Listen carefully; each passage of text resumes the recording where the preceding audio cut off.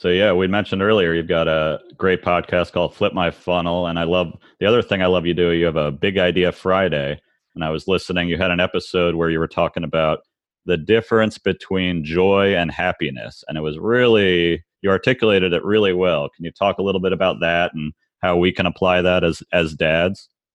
Oh man, that I mean, it is one of those ideas that it took a while for me to even fully grasp the difference, and I think, and it still is, it's just a moving target in many cases, right, for people. So a lot of times, joy I think is a feeling that never goes away, right? Like I think the joy of having a kid, right?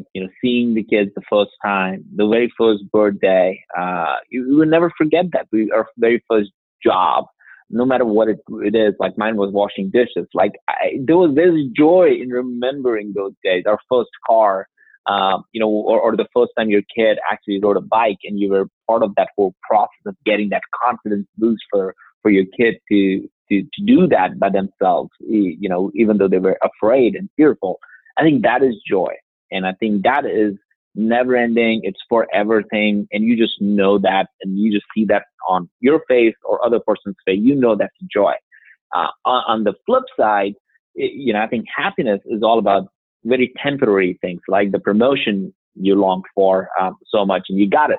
Great, you're happy. You threw a party, whatever, and then next day you're fine. It doesn't stay with you forever. Now you look for the next promotion.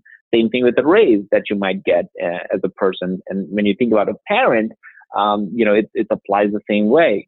Joy, I think, is such a forever concept. And I think we need to distinguish between that and run after joy and opportunities when you get those kind of joy, versus happiness, which is temporary, like the birthday gifts and the parties. Like I remember, as a kid, again, growing up in such a big family, we didn't need the biggest toys.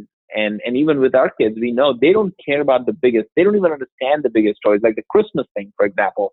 We do get so many gifts and toys by the Christmas tree. We literally said, okay, you know what? We're not going to open all the gifts at once, because all these gifts, all of a sudden they become, things that they don't really care who came from. So what we really did was, we're going to open a gift, just one gift every day for the whole week.